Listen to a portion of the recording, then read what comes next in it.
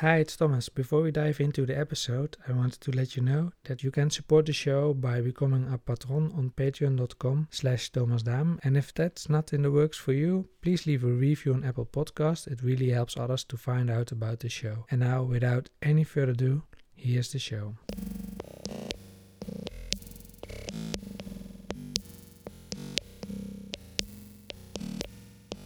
Hello and welcome to a new episode of the Neo Moray Show. My name is Thomas Daam. It's March 22nd and I'm in Eindhoven today and my guest is Claire L. Evans. Claire is a writer and artist based in Los Angeles. She is also a member of the cyber-feminist collective Deep Lab and her first book, Broadband, The Untold Story of Women Who Made the Internet, and it's just published. And I'm very happy to welcome Claire to the Neo Moray Show. Thank you for having me. Let's go back almost 2 years ago when we were also in Eindhoven. I attended your science fiction workshop and you also gave a lecture there at the Stripe Festival called The Sound of Post-Human Music. And it was one of the best presentations that I saw that year. Oh, thank you. In this lecture you said science fiction is a critical lens to understanding the world. Can you explain why? Okay, yes. Well, I mean, I see science fiction as, well, it's very difficult to define what science fiction is. I sometimes begin workshops by asking people to define science fiction, and often people have a very hard time doing it. But the way I understand it, science fiction is the craft of imagining radical discontinuities between our world and a second imaginary world. And the practice of reading and writing science fiction is often the practice of identifying the differences between our world and this sort of variable or very varied world, and understanding sort of by subtraction what it is in our world that we take for granted, if that makes sense. It's sort of this mechanic by which we can come to understand the world as it is around us. And sometimes it helps us to see things which are so close to us that we can't perceive them clearly. When we make deviations in the timeline or we make deviations in the social structure of a world and build a narrative around that, it really helps us to wrap our minds around what's real and what's not, and what's important and the consequences of our actions. So I just find it in general to be a really interesting critical tool and something that I often turn to and lean on when I'm making any kind of creative work, whether if it's fiction or nonfiction. What you did in the presentation is you showed people playing music, but it sounded like, for example, like the Beatles, or like you were in a science fiction setting, and then they played music that was like popular in this particular era. Yes, it's a thing often I think in science fiction, film and TV especially, where there's a lack of imagination when it comes to music and when it comes to art. Like the depiction of art of the future or music of the future is often much more representative of the time that we're in than it is about any imagination of the future. Because if we try to imagine what the music of the future will look like or sound like, it's sort of by definition impossible to imagine. If you had played, Gabber music for Beethoven, his head would have exploded. But that's just the nature of the evolution of art, right? So I always think it's really interesting to look at music in science fiction and to try to imagine a little bit more realistically what that might be. I think it's beyond our capacity to really wrap our heads around, but it's an interesting exercise, certainly. Yeah. And yes, it's true. If you look at the music from, The Matrix or from Star Trek episodes, it's always really, really rooted in the moment that it's created. We try to look for things that are familiar. And I think sometimes the role of science fiction is to change something really fundamental, but maybe that doesn't necessarily mean the art and music either. There are other things happening in The Matrix or in these episodes of Star Trek that I cited in my talk that are not related to the arts and culture of the future, but which are much more sort of, critical in another way. Going a bit fast forward, because I just heard downstairs where we were talking that you worked almost 2 years on your book, Broadband. Yes. I was wondering what triggered you to write this book? I don't really have a clean answer to that, which I should, because people have been asking me for 2 years. But I think, for me, I felt like this book needed to exist. There needed to be a kind of popular history of women in computing. There certainly have been books before mine. The very great Sadie Plant wrote a book called Zeros and Ones in the 1990s, which is sort of much more academic and critical than mine is. And there have been no shortage of histories of technology, and I've read, I think, all of them. But those books do not include women at all, or if they do, it's like sort of in a tokenist kind of way or in passing or as footnotes. And, in reading those books, I had the intuition, I think probably because of my 34 years of lived experience as a human woman in this world, that there was probably a great deal more to those stories that we weren't hearing. And so I started to investigate it out of pure curiosity. And in doing so, discovered that there was, not just a few interesting stories, but a wealth of material, a huge wealth of material. And that those stories that I was coming across were just as interesting and as compelling and as instructive as like the prevailing myths that we hear again and again about, men in garages starting companies in Palo Alto. So, I think there was sort of a perfect storm moment where I realized that I wanted this book to exist, and I saw the material was there, and I realized that, I had a unique opportunity to make it happen, and so I did. I didn't read it. I listened to the book. That's reading. That counts. Yeah, that's also, exactly. I really enjoyed listening to you. The way you wrote the book is really contemporary with a lot of things to the present day. You also write that a lot of people have always this symbiotic relation with the internet. And can you tell about what's your relation with the internet growing up? Interesting. Yes, well, to address your earlier point, I think it's really important to always contextualize history in the present day. I mean, a lot of these stories have very explicit lessons and implications on our present day. And also, I think for a younger audience or a contemporary audience that maybe didn't grow up with the same World Wide Web experiences that I had, it's good to remind them, this is like this, and these are the analogies so that we can understand. So that everybody can understand the history. I wanted the story to be as accessible as possible for as many people as possible, because otherwise it doesn't really serve any purpose. History is here to teach us, and if we don't get it, then what's the point? In terms of my own experiences growing up, I mean, I could only really anchor these stories in my understanding of what the internet is, and my understanding of what the internet is has really changed, and that's part of the reason I wanted to write the book as well.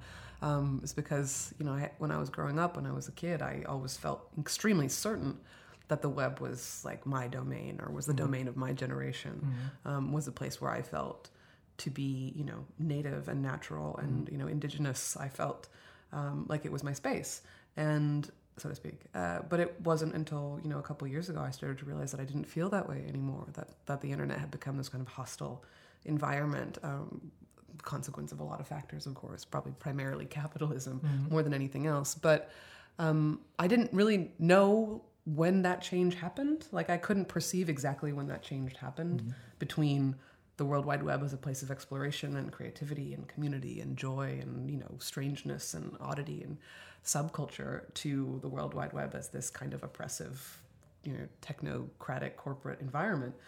And I think part of my desire for writing the book was to sort of try to identify what the timeline was and when those changes started happening and what factors influence the development of the modern internet, which is, very different from the original goals and aspirations of the early internet. Right. I don't really know the answer to that question still. I mean, I think it's really the commercialization of the World Wide Web that led to where we are today. But, there are still always pockets of things which are really interesting. There are still always people using the web in interesting ways. I'm not completely sort of doom and gloom and dystopian about the implications of our modern environment. I think we do the best we can with what we have, but we have certainly a lot less resources for, freedom and creativity as we maybe did when I was young. So maybe that's because of the VC money that it changed? I think it's, okay, here's a story I sometimes tell. Like, in the very beginning of the World Wide Web, nobody knew how they were going to make money on it. Like, that wasn't really a concern necessarily, but there was this sort of feeling that it was going to be really important and that probably money would be made, and people made a lot of early attempts to figure out what that meant. The first online magazines to be published, I mean, they thought that they would become extremely wealthy because physical magazines, print magazines, you sell subscriptions, but you have to print the magazines and warehouse them and ship them, and that costs money. But web magazines, the supply is infinite. So if you can sell subscriptions to web magazines, then you can make infinite money, in principle. Of course, that's not at all how it ended up working, as we all know. So then the strategy shifted to selling ads, and the selling of ads began to dictate the shape of the content that we started to see on the web. It began to change sort of the tone and nature of conversation on the web. It began to make the web look a lot more like print media as we understood it in the past.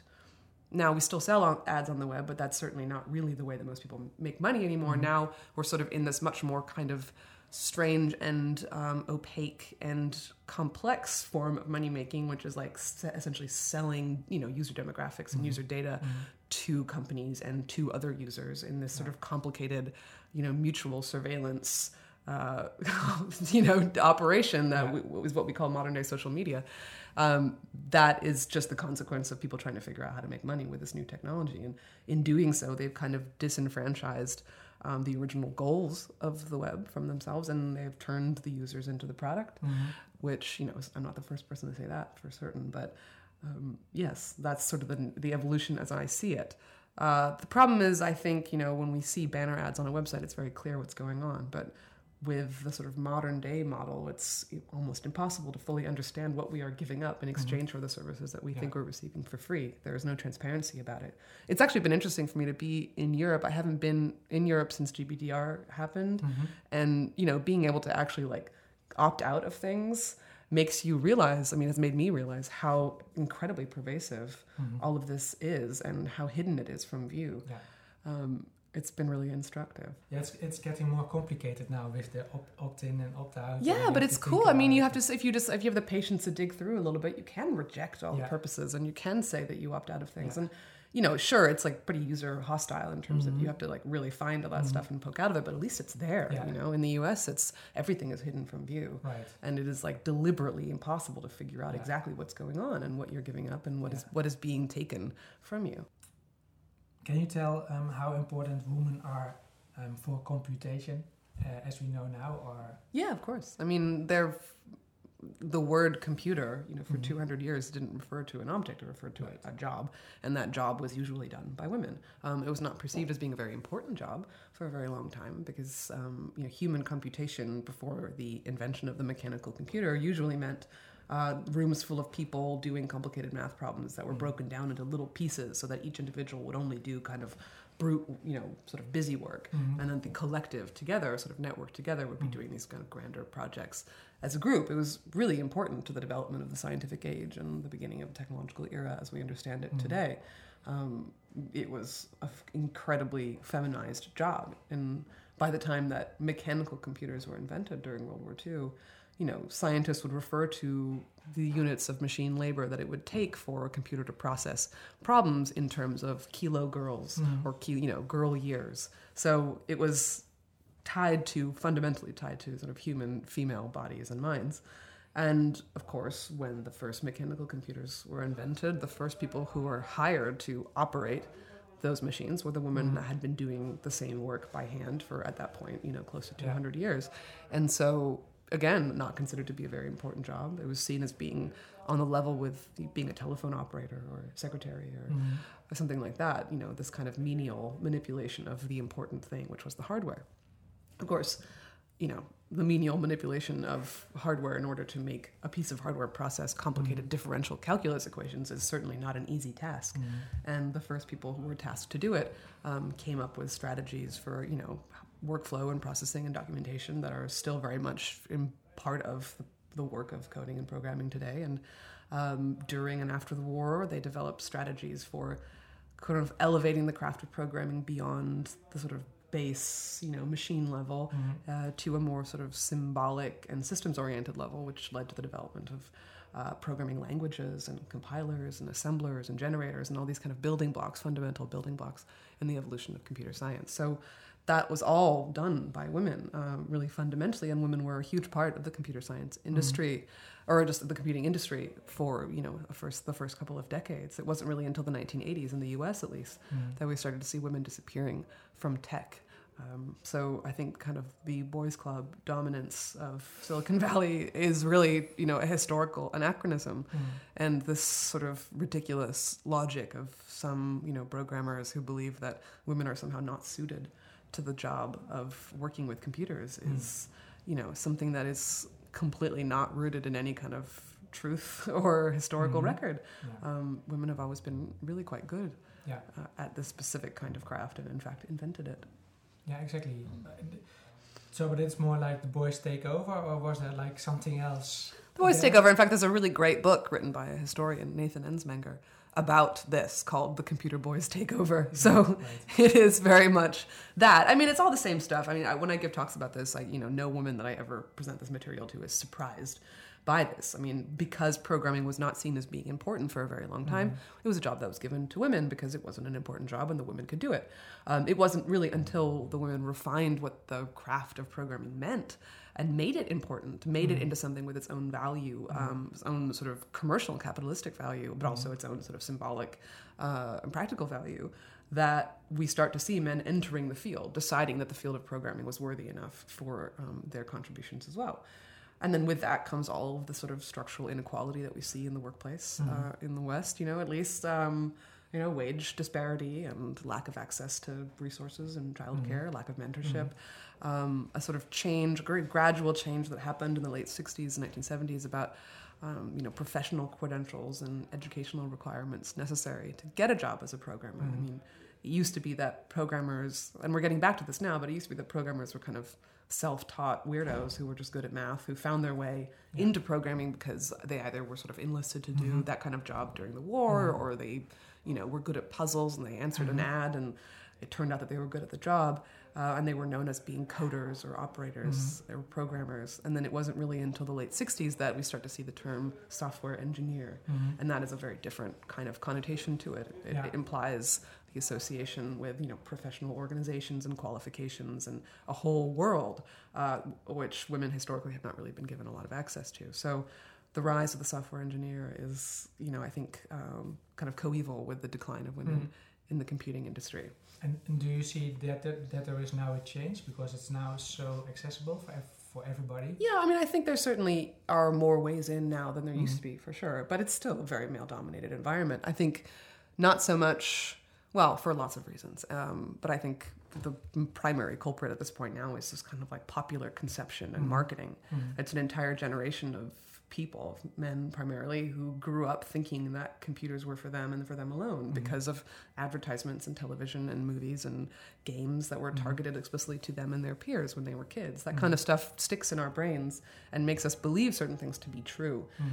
If you look at a lot of the imagery around the sales of computing equipment and computing software, from basically like the late 60s to today, it's a lot of boys gathered around machines playing games and sexy women modeling, consoles. It's the kind of stuff that really has an impact. And I think for a generation of people, it's made them feel entitled to a certain kind of primacy in that space. And it's made another generation of women at least feel not entitled to that space. And it's as simple as that sometimes, just a kind of cultural conception. So I think, we're starting to understand the consequences of what that has done to our society. I mean, when technological products and technologies are designed by a monoculture, then it very often turns out that when they are released into the world, they cause more damage than good because thought has not been put into how this technology is going to actually affect society. Is it going to actually affect the user? I think the best example of that is probably harassment, moderation. I mean, social media platforms like Twitter and Facebook were not built by people who worried about things like being harassed or being stalked or being doxxed. Those concerns kind of came later, a little bit too late, when it was sort of too late to make any substantive changes to the structure of the ecosystem. And so now we deal with that, the consequences of that. Many people have been hurt fundamentally by that. So I think getting to a point now where we're reckoning with the consequences, and because of that we are coming to understand how important it is to make sure that there's a lot of diversity on all sides.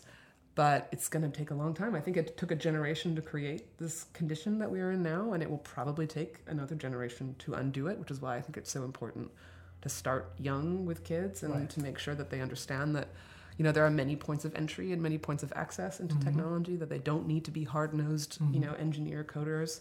They can be, enfranchised members of a technological world in many different ways, and that they are all valid and that they are all welcome. It's, obviously a very complex thing to do, but I see it happening all around us, and I have a lot of hope for the future because of the youth. If the planet doesn't explode before they can fix things, hopefully we'll be okay. Okay, so now I have a question because we just had a baby girl. Yeah, okay. It will take, I think, hopefully 6 months before she understands like my mobile phone. But how can I protect her or maybe make her wise in a way so that she's aware of this? Or do you have thought I about mean, it? it's hard. I think on some level it's difficult to teach basic technological literacy to the next generation too, because they're going to have a completely different experience of things and they're going to interpret and use things completely differently than our generation does. You don't want to instill your kids with the same values as yours because they might not be useful in the future world. But I think, it's all the stuff I hope you would already do as a parent, which is just to encourage her interest. If she doesn't want to be a coder, you can't force her to do it. But if she does want to be a coder, you better help her, and that's all there is to it. Yeah, exactly. Okay.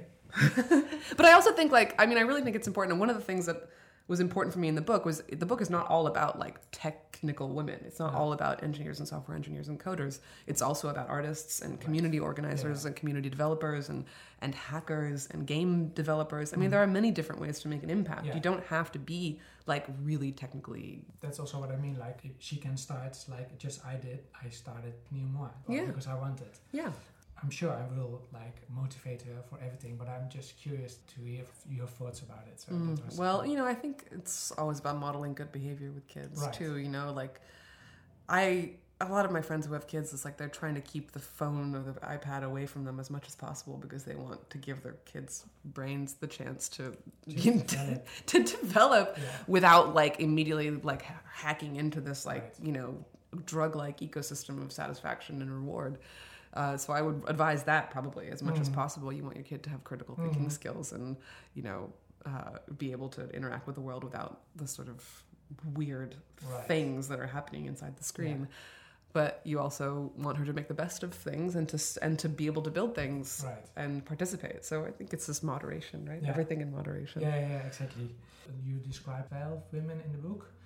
Yeah, I think there's more or less a dozen-ish major characters, but I interviewed, Yeah, and then you interviewed them, the ones who were still alive. You interviewed them all, and then how was that experience? Wonderful. There's not a single person. I sent hundreds of emails in the process of writing this book, obviously, and I think I'm pretty good at sending a cold email, an email out of the blue, explaining what I want from somebody.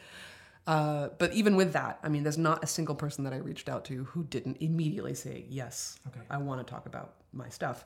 Of course. A lot of these women have basically been ignored or been forgotten.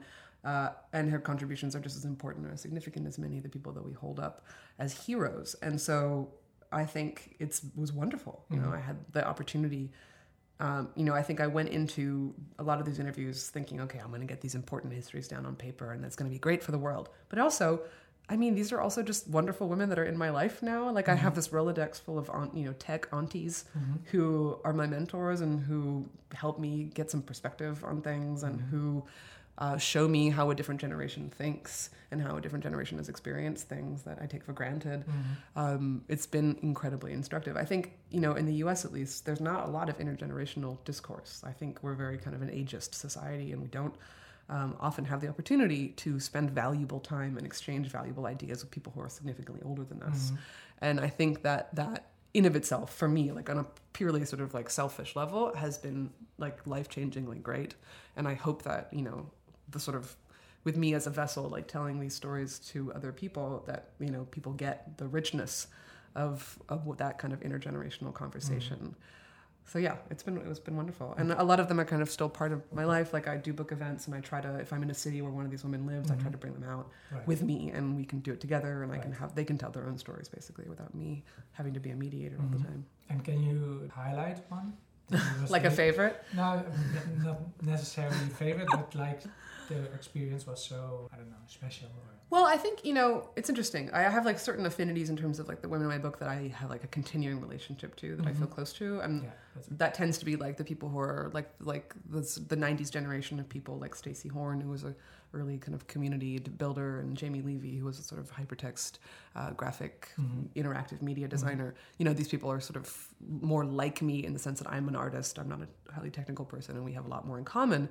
But I think what's really interesting to me is when you're writing a book that's ostensibly a feminist book and talking to women of different generations, that means having to kind of internalize a lot of different forms of what it means to be a feminist or if it's even important to be a feminist. A lot of the kind of older generation of women aren't really they have a different feminism than me.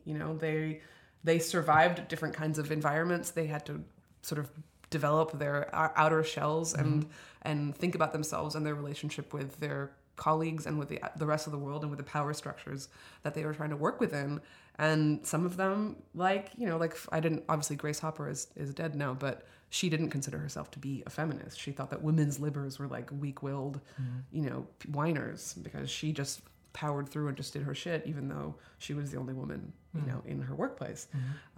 Does that make her less of a feminist icon to someone like me? No. It's just you have to kind of understand how far we've come and how our approach changes from generation to generation, and people do what they can and they sort of operate the way that they can in the best way that they can in the context that they live in. And that's like the fascinating thing about history, especially the kind of histories that I'm interested in, which are the kind of the personal histories of individuals, living through important technological moments, which is what I try to chronicle in the book.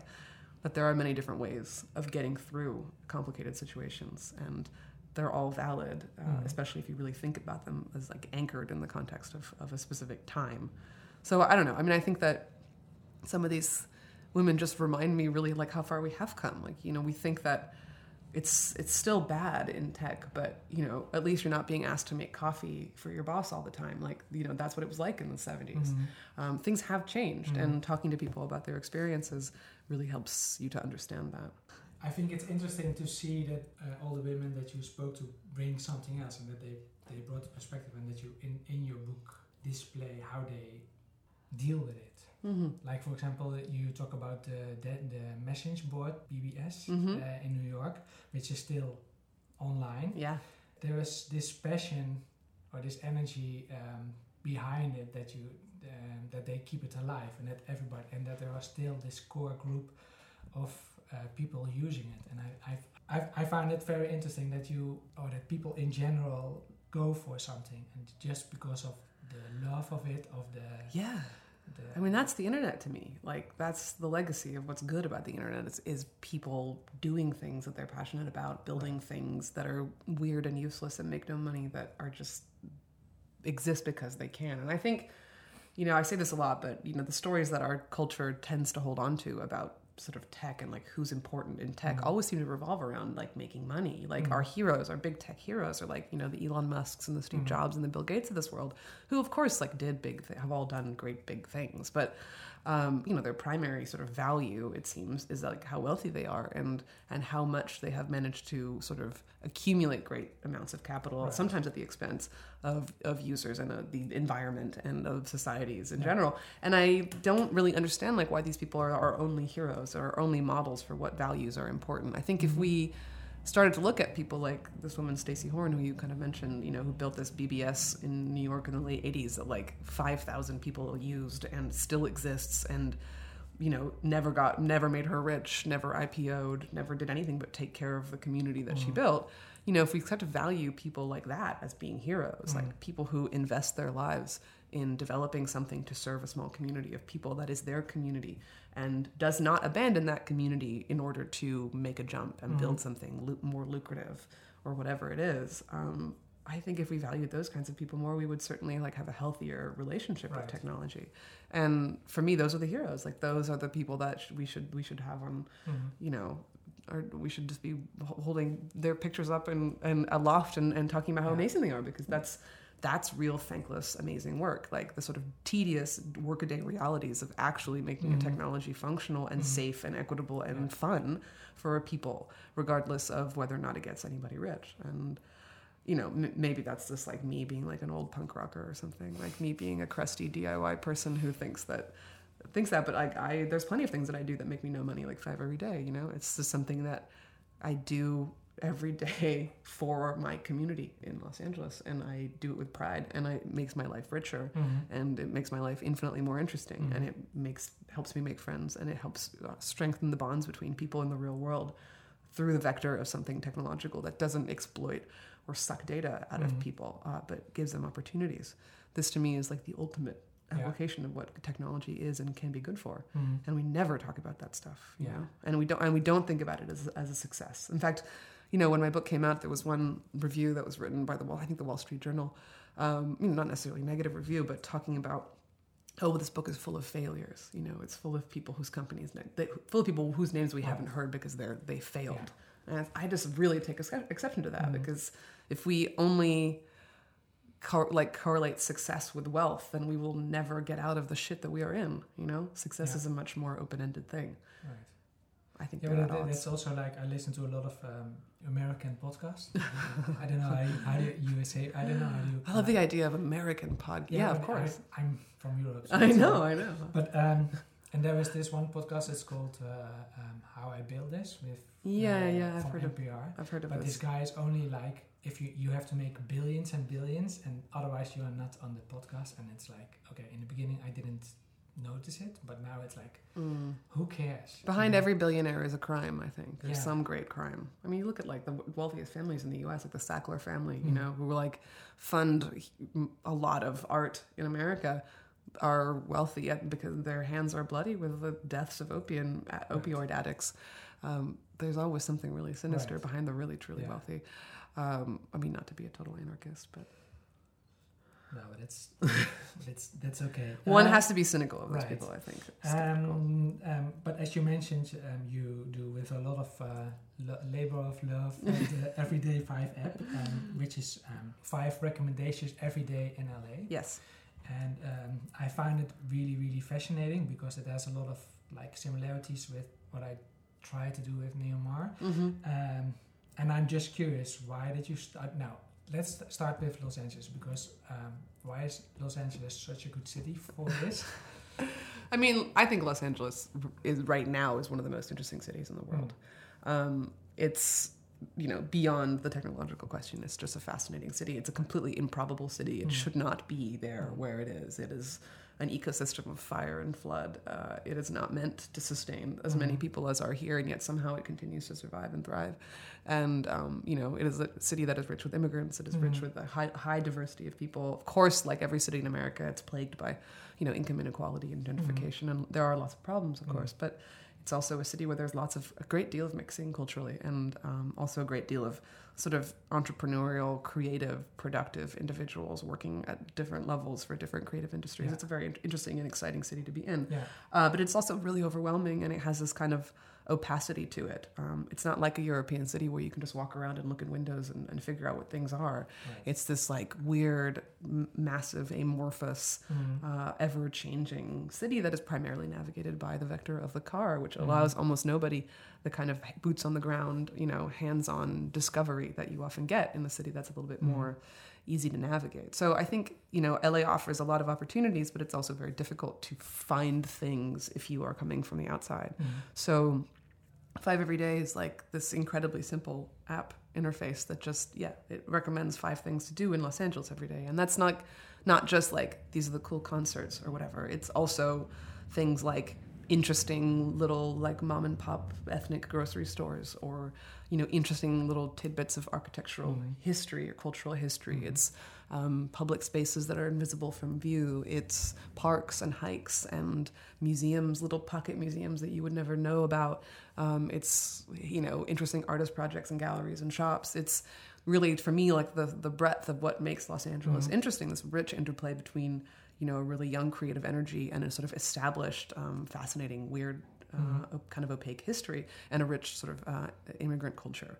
And so, the app points people to 5 different instances of things that are interesting in LA every day. And I write up like a little paragraph about that thing, explaining why I think it's interesting and what the context is for me, and what value it serves to the community, and what relationship it has to other things, which I think is really useful for both Angelinos who live in LA and know it well, and for people who are new or who are visiting who don't understand the interrelationship between things. Especially, I think in American cities we see a lot of, cultural institutions and civic institutions kind of coming and going and disappearing, like iconic old galleries or restaurants or music venues going out of business or changing names. And to sort of for me, 5 Every Day kind of ephemerally every day maps the relationships between all of these things and gives people a sense of what the city is and what the culture of the city is. And for me, that's like it's infinitely valuable to me. I think that's like for me a gift that I give to my city, is sort of an interpretation of what and who its major cultural players are, and how they know each other, and what counts. I can't obviously get everything. It's a big city, and I'm often overwhelmed by it, but I think sometimes less is more. And when we're overwhelmed, we live in a world where we're constantly overwhelmed with huge amounts of information, and it makes us want to shut down, and it makes us like feel like we can't possibly know anything. And I think it's really valuable to give people something that is so streamlined and so simplistic and so, you know, deliberate that it sort of, I don't know, it's like a relief from the chaos of the feed and the chaos of the city. And it gives us a way in. Right, and that's important. What I also really like about it is that it's like a mobile thing or a internet-based thing, but you go to physical stuff. Yeah. It's not about like staring at the thing for as long as possible. I don't get nothing out of someone looking at it and staying and scrolling forever. No, you can't scroll forever. Right. You read everything and then you're done. Left, right, and then you go left, right, and then you're done. And it's like for me, like the most exciting thing about technology is technology which allows us to be connected to each other in new ways and which allows us to experience new things in the world. So, you know, we always say like millennials love experiences, but you know, like as sort of cynical as that kind of thinking is, it is really meaningful to use technology to find out about stuff to actually do in your life that gets you off the phone. You know, the phone is just like one stop along a journey that takes you to something that liberates you from the phone. That's like my goal. Yeah, exactly. And can you tell something that you really learned from it? Well, it forces me to stay like very actively engaged in cultural goings on in my city. You know, like I know everything about every art opening. I mean, not everything, but I know more than most people about like which restaurants are opening and what's closing and what's happening, which is fun for me because I like being kind of like, I like knowing. You know, I love information and I love context. So it's very rewarding. But it's also for me like, I don't know, there's something really nice about like an invisible community. There's no like feedback mechanism in the app. There's no like button. There's no like way for me to know or track like how much people are using it actually. I mean, I know how many people are reading it, but I don't know how many people are reading it and then going places. Right. The only feedback I get is anecdotally from people telling me, you know, oh, my art opening, or like a lot of people came to my art opening because it was on the thing, or people telling me, oh, I met my boyfriend at like something that I went to because of 5 Every Day, or using this app makes me have, you know, people tell me stories about their experiences, and that's like the only kind of metric I have is like anecdotal, experiential, human person-to-person interactions, and for me that's like the best kind of metric, and I love not knowing anything more than that. Like, that's all I need to know is this sort of, I need to be able to perceive the invisible effects of this thing without having to like obsessively track it, you know, the metrics of it every day. So that for me is like a really rewarding thing, and I think it's helped me to understand the effects of everything we do in this world. You know, when we make a podcast or you write a book or you make a record, like you don't always know exactly where it's going to hit and who it's hitting, but you have to trust that it's going to make the impact that it's going to make on the right people eventually. You just have to give it space to do so, and you have to stop like trying to constantly own and possess and track and quantify it all. You just let art do its thing. Right. That's interesting because I'm sometimes like really obsessed by checking analytics or no, fuck analytics. You know, I mean, this is what I always say. Like, you could put a video on YouTube that has like 500 views or something, but versus a video that has 2 million views. But which one is more important? Yes, you don't know. Like, you don't know what each view means. Like, is one of those views just some idiot who's like flipping through the algorithmic chain, not paying attention, or is one of those views someone who was like sitting next to it, tears in their eyes, moved and motivated and inspired, you know? It's like punk rock. Like, all my favorite bands probably never played for more than 200 or 300 people at a time. You don't have to necessarily have a huge audience to make an impact. Right. That's great. It's a lesson. Right. I mean, maybe it's just the ramblings of a person who doesn't have a huge audience, but I think there is significance to each individual. Like you say that you not necessarily has a big audience. I've seen you like for 2 years now popping up everywhere, so your impact is thanks. I mean, you know, of course I have to work. I mean, I'm coming from a position of privilege. It sounds like I'm just like, you know, do whatever you want, don't worry about getting paid. Of course we all have to survive, and I do what I do. You know, I go on and I do a lot of work. I work in 700 different ways all the time, and I'm exhausted because I never take vacations. Right. There are certain sacrifices one makes in order to make these kinds of sweeping proclamations, but I still believe in the value of what I do, and I try to get paid for the things that I think I deserve to be paid for. But then there are things I do for love, and those you couldn't give me money for. That's great. No, but it's so true. But you really have to. Yeah, that's just true. Can't say anything about that anyway. So to round up, earlier you said that there are very interesting corners of the internet. Mm-hmm. What is now your most interested corner of the internet? Well, there's a couple of things I really like. I like Arena a lot. Do you know Arena? Yeah, yes, I've seen it, but I'm not like signed up or. Oh, get in there. Okay. It's one of those things, like, it's kind of like if you come to it as an outsider and you don't know what it is, it's like really confusing and opaque. Yeah. But you just have to dig around a little bit. To me, it's like Arena is like a microcosm of what the web used to be. And it's built by people who were part of that kind of like, web surfing clubs of the early aughts, people that were really active on sites like Delicious, who were really sort of internet spelunkers. And that's kind of the community that still exists around it. It's like artists, researchers, and, interesting weirdo thinkers who are trying to connect ideas together and build these kind of webs of meaning, which are interconnected with other people's webs of meaning. It's like the dream of hypertext, essentially. And I find it fascinating. I'm not as active as maybe some other users, but I am a constant lurker and surfer, and I maintain a few channels and I use it for research. And I think it's a really good example of, people building their own platforms that allow them to use the web more mindfully and which privilege, the nature and the meaning of connections between things rather than just the metrics. To me, that's really beautiful. And it's like essentially user owned. I mean, there's like user investors. I invested $100 in it, so I technically own part of Arena. I love that. So I think that's really interesting. They did a Kickstarter, right? Or something. They did. At least they did a big crowd. I mean, they have like Patreon and stuff, but I think they're working to become what's like called a B corporation, which is like a corporation for the public good. And who knows what the long-term model is, but it is like right now, like culturally, it's like a microcosm of really interesting thought. And to me, gives me hope about the future. I'm also interested in I don't fully understand the protocols at play, but I'm really interested in the community that's arising around like decentralized and peer-to-peer web technologies. It seems like it's an entire generation of people who are trying to kind of return us to the original ideals of the World Wide Web. And even though I don't quite get how it works, and I feel comfortable saying that, I think that it's a beautiful effort, and there's lots of projects emerging, and there's lots of women in that world, which I think is really cool. Like one of the main new like peer-to-peer web browsers is co-designed by a woman, and that makes me really happy. That I don't know, and then I'm like anybody else, like I'm lurking on Instagram, like finding weird teenagers like doing stuff I don't understand, and that always fascinates me to no end. Teenagers like making slime on Instagram and selling it to each other. Like I just don't know what the hell is going on, and I love not knowing what is going on, and I love trying to imagine what's next and how like Generation Y is going to sort of build something of meaning or value out of the ruins of like our techno-capitalist nightmare.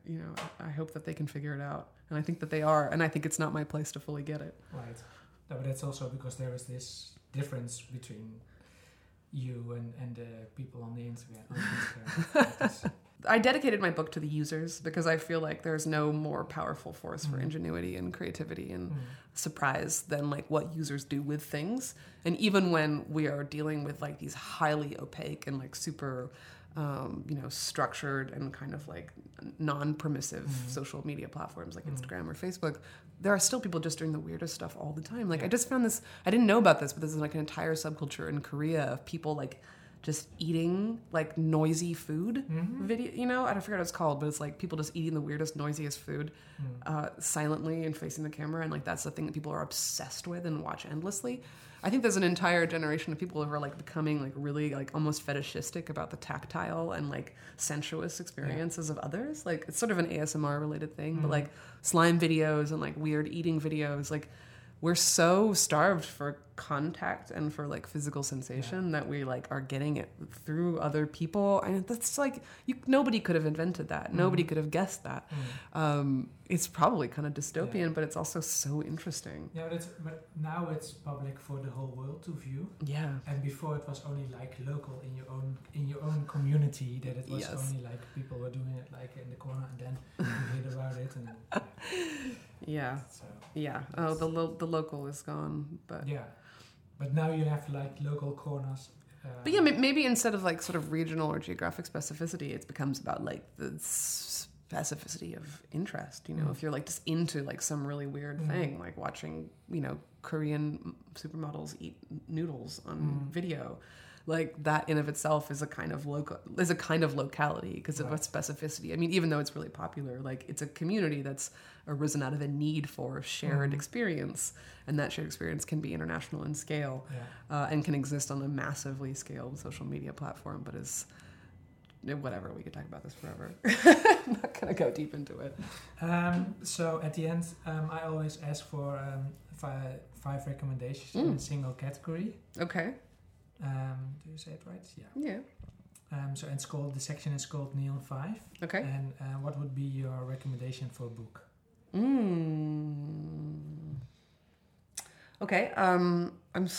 I really like this book that I'm reading right now, that I have been reading probably for like a year and a half. It's a very dense academic book, but I really love it. It's called The Mushroom at the End of the World. Mushroom at the End of the World, yeah.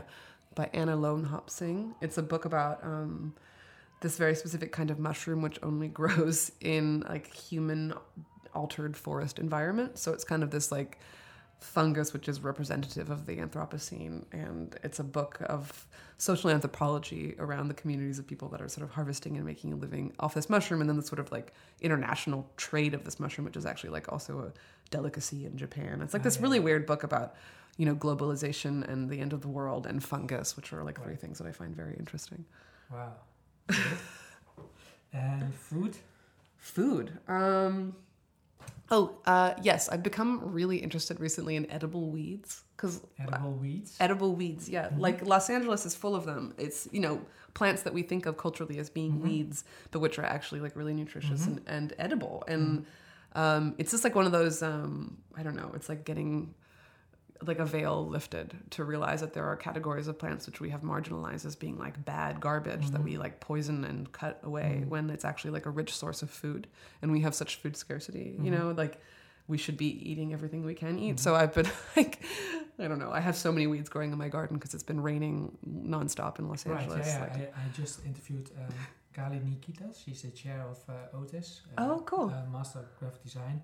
And when we started the interview, she was in her car and it was raining really, really hard. Yeah, it's been flooding in California because of the rains. Yeah. But it also means that there's this insane amounts of like fungus and weeds everywhere. And I've just been like, I haven't been weeding my garden. I've just been learning about all the weeds and then eating them. So like, you know, there's like these plants which were like brought to the New World by colonists as like gardening plants, like dandelions, for example, which are now considered to be weeds, but they're actually like incredibly nutritious, like the most nutritious plants actually because they're wild and they...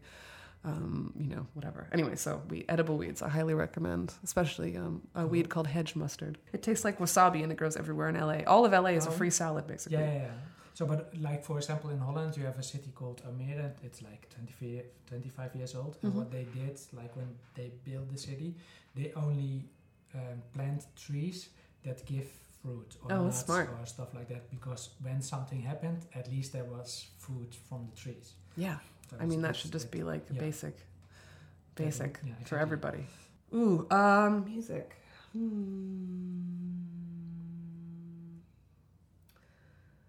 God, I never listen to music. Isn't that ridiculous? I'm a musician. You'd think I would. Here, let me look at my phone. Can I? Yeah, sure. That my most recent plays. I like weirdly operate in a world of a somewhat non-musical world when on the day-to-day. Oh, yeah, okay. There's a really great Ryuichi Sakamoto song that just came out called Energy Flow, that was reworked by this Japanese tabla player named Uzan. It's like this crazy, beautiful, minimalist tabla composition that it's like the only thing I'd listen to right now. I've been listening to it over and over again. Yeah, let's say that.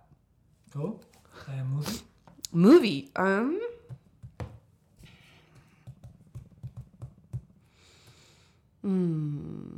I don't know. I'm in this really weird media ecosystem right now where I'm only watching Star Trek. So I've watched like every single Star Trek episode and now I'm going through all the movies. So none of them are really particularly that good. I like the Next Generation movies.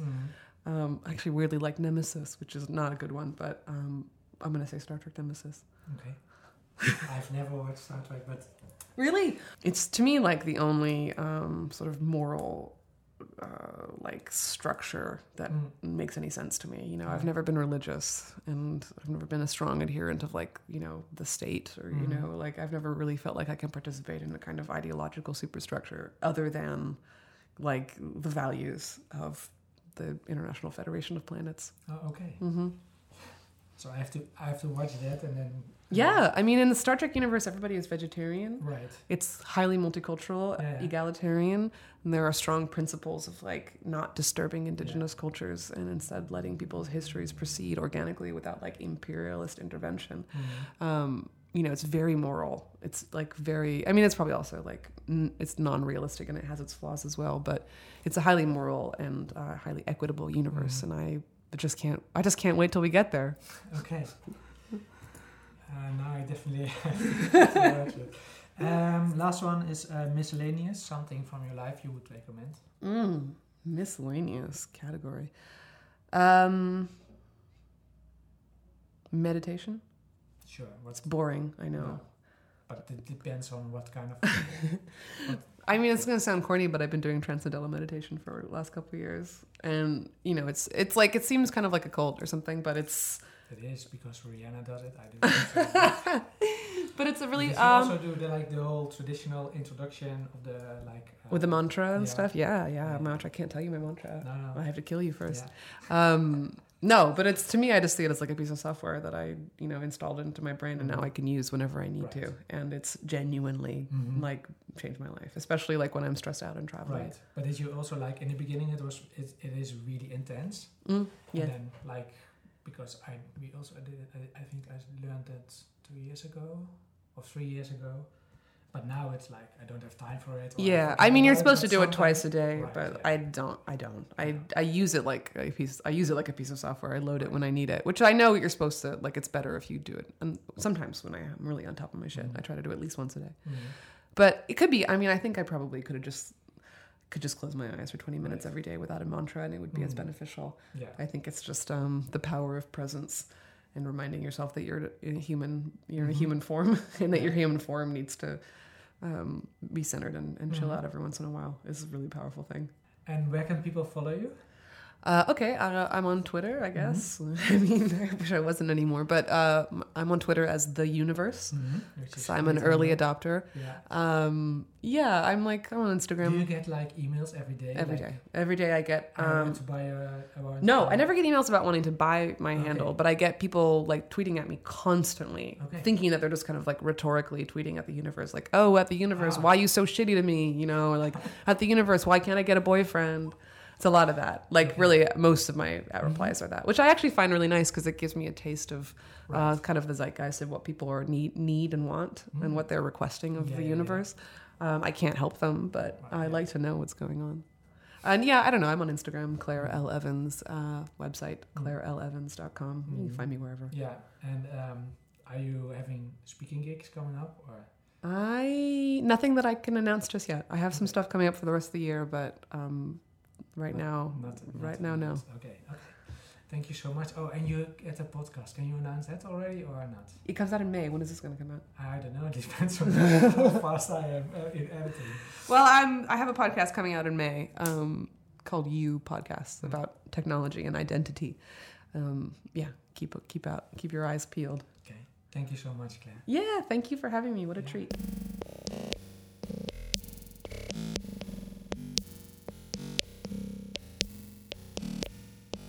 Hi, it's Thomas. New episodes come out on Mondays. You can subscribe now on Apple Podcasts, SoundCloud, Spotify, neomare.com or wherever you listen to the show. Let me know what you think of the show by leaving a review on Apple Podcasts or by dropping a note on Twitter. I'm at @ThomasDaam, @neomare, and on Instagram @neomareshow. If you are listening on a smartphone, tap or swipe over the cover art of this podcast and you find some episode notes. Next to that, Neomare has a weekly newsletter called Neo Monday with the latest conference news and updates on our digitalized world. You can sign up for Neo Monday at neomare.com/subscribe. And now we also have a Patreon page and you can support the show by going to patreon.com/ThomasDaam. Thanks for listening.